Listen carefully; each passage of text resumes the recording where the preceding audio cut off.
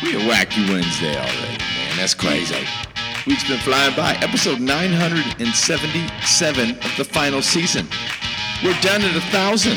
We're at 977. Woo!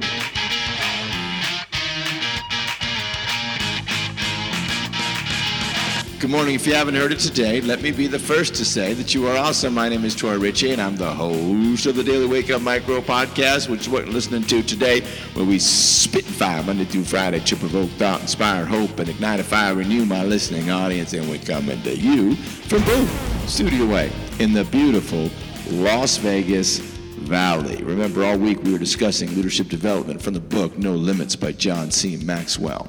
Today is about your self-discipline, how to increase it. Self-discipline is defined as the ability to control one's feelings and overcome one's weaknesses. The ability to pursue what one thinks is right despite temptations to abandon it. Having self-discipline is extremely important as a leader. John C. Maxwell shares ways to increase your self-discipline. Increase your self-discipline by knowing what's important, getting rid of excuses, taking action before you feel like taking action, not letting distractions distract you, being aware of time, following through even though it hurts.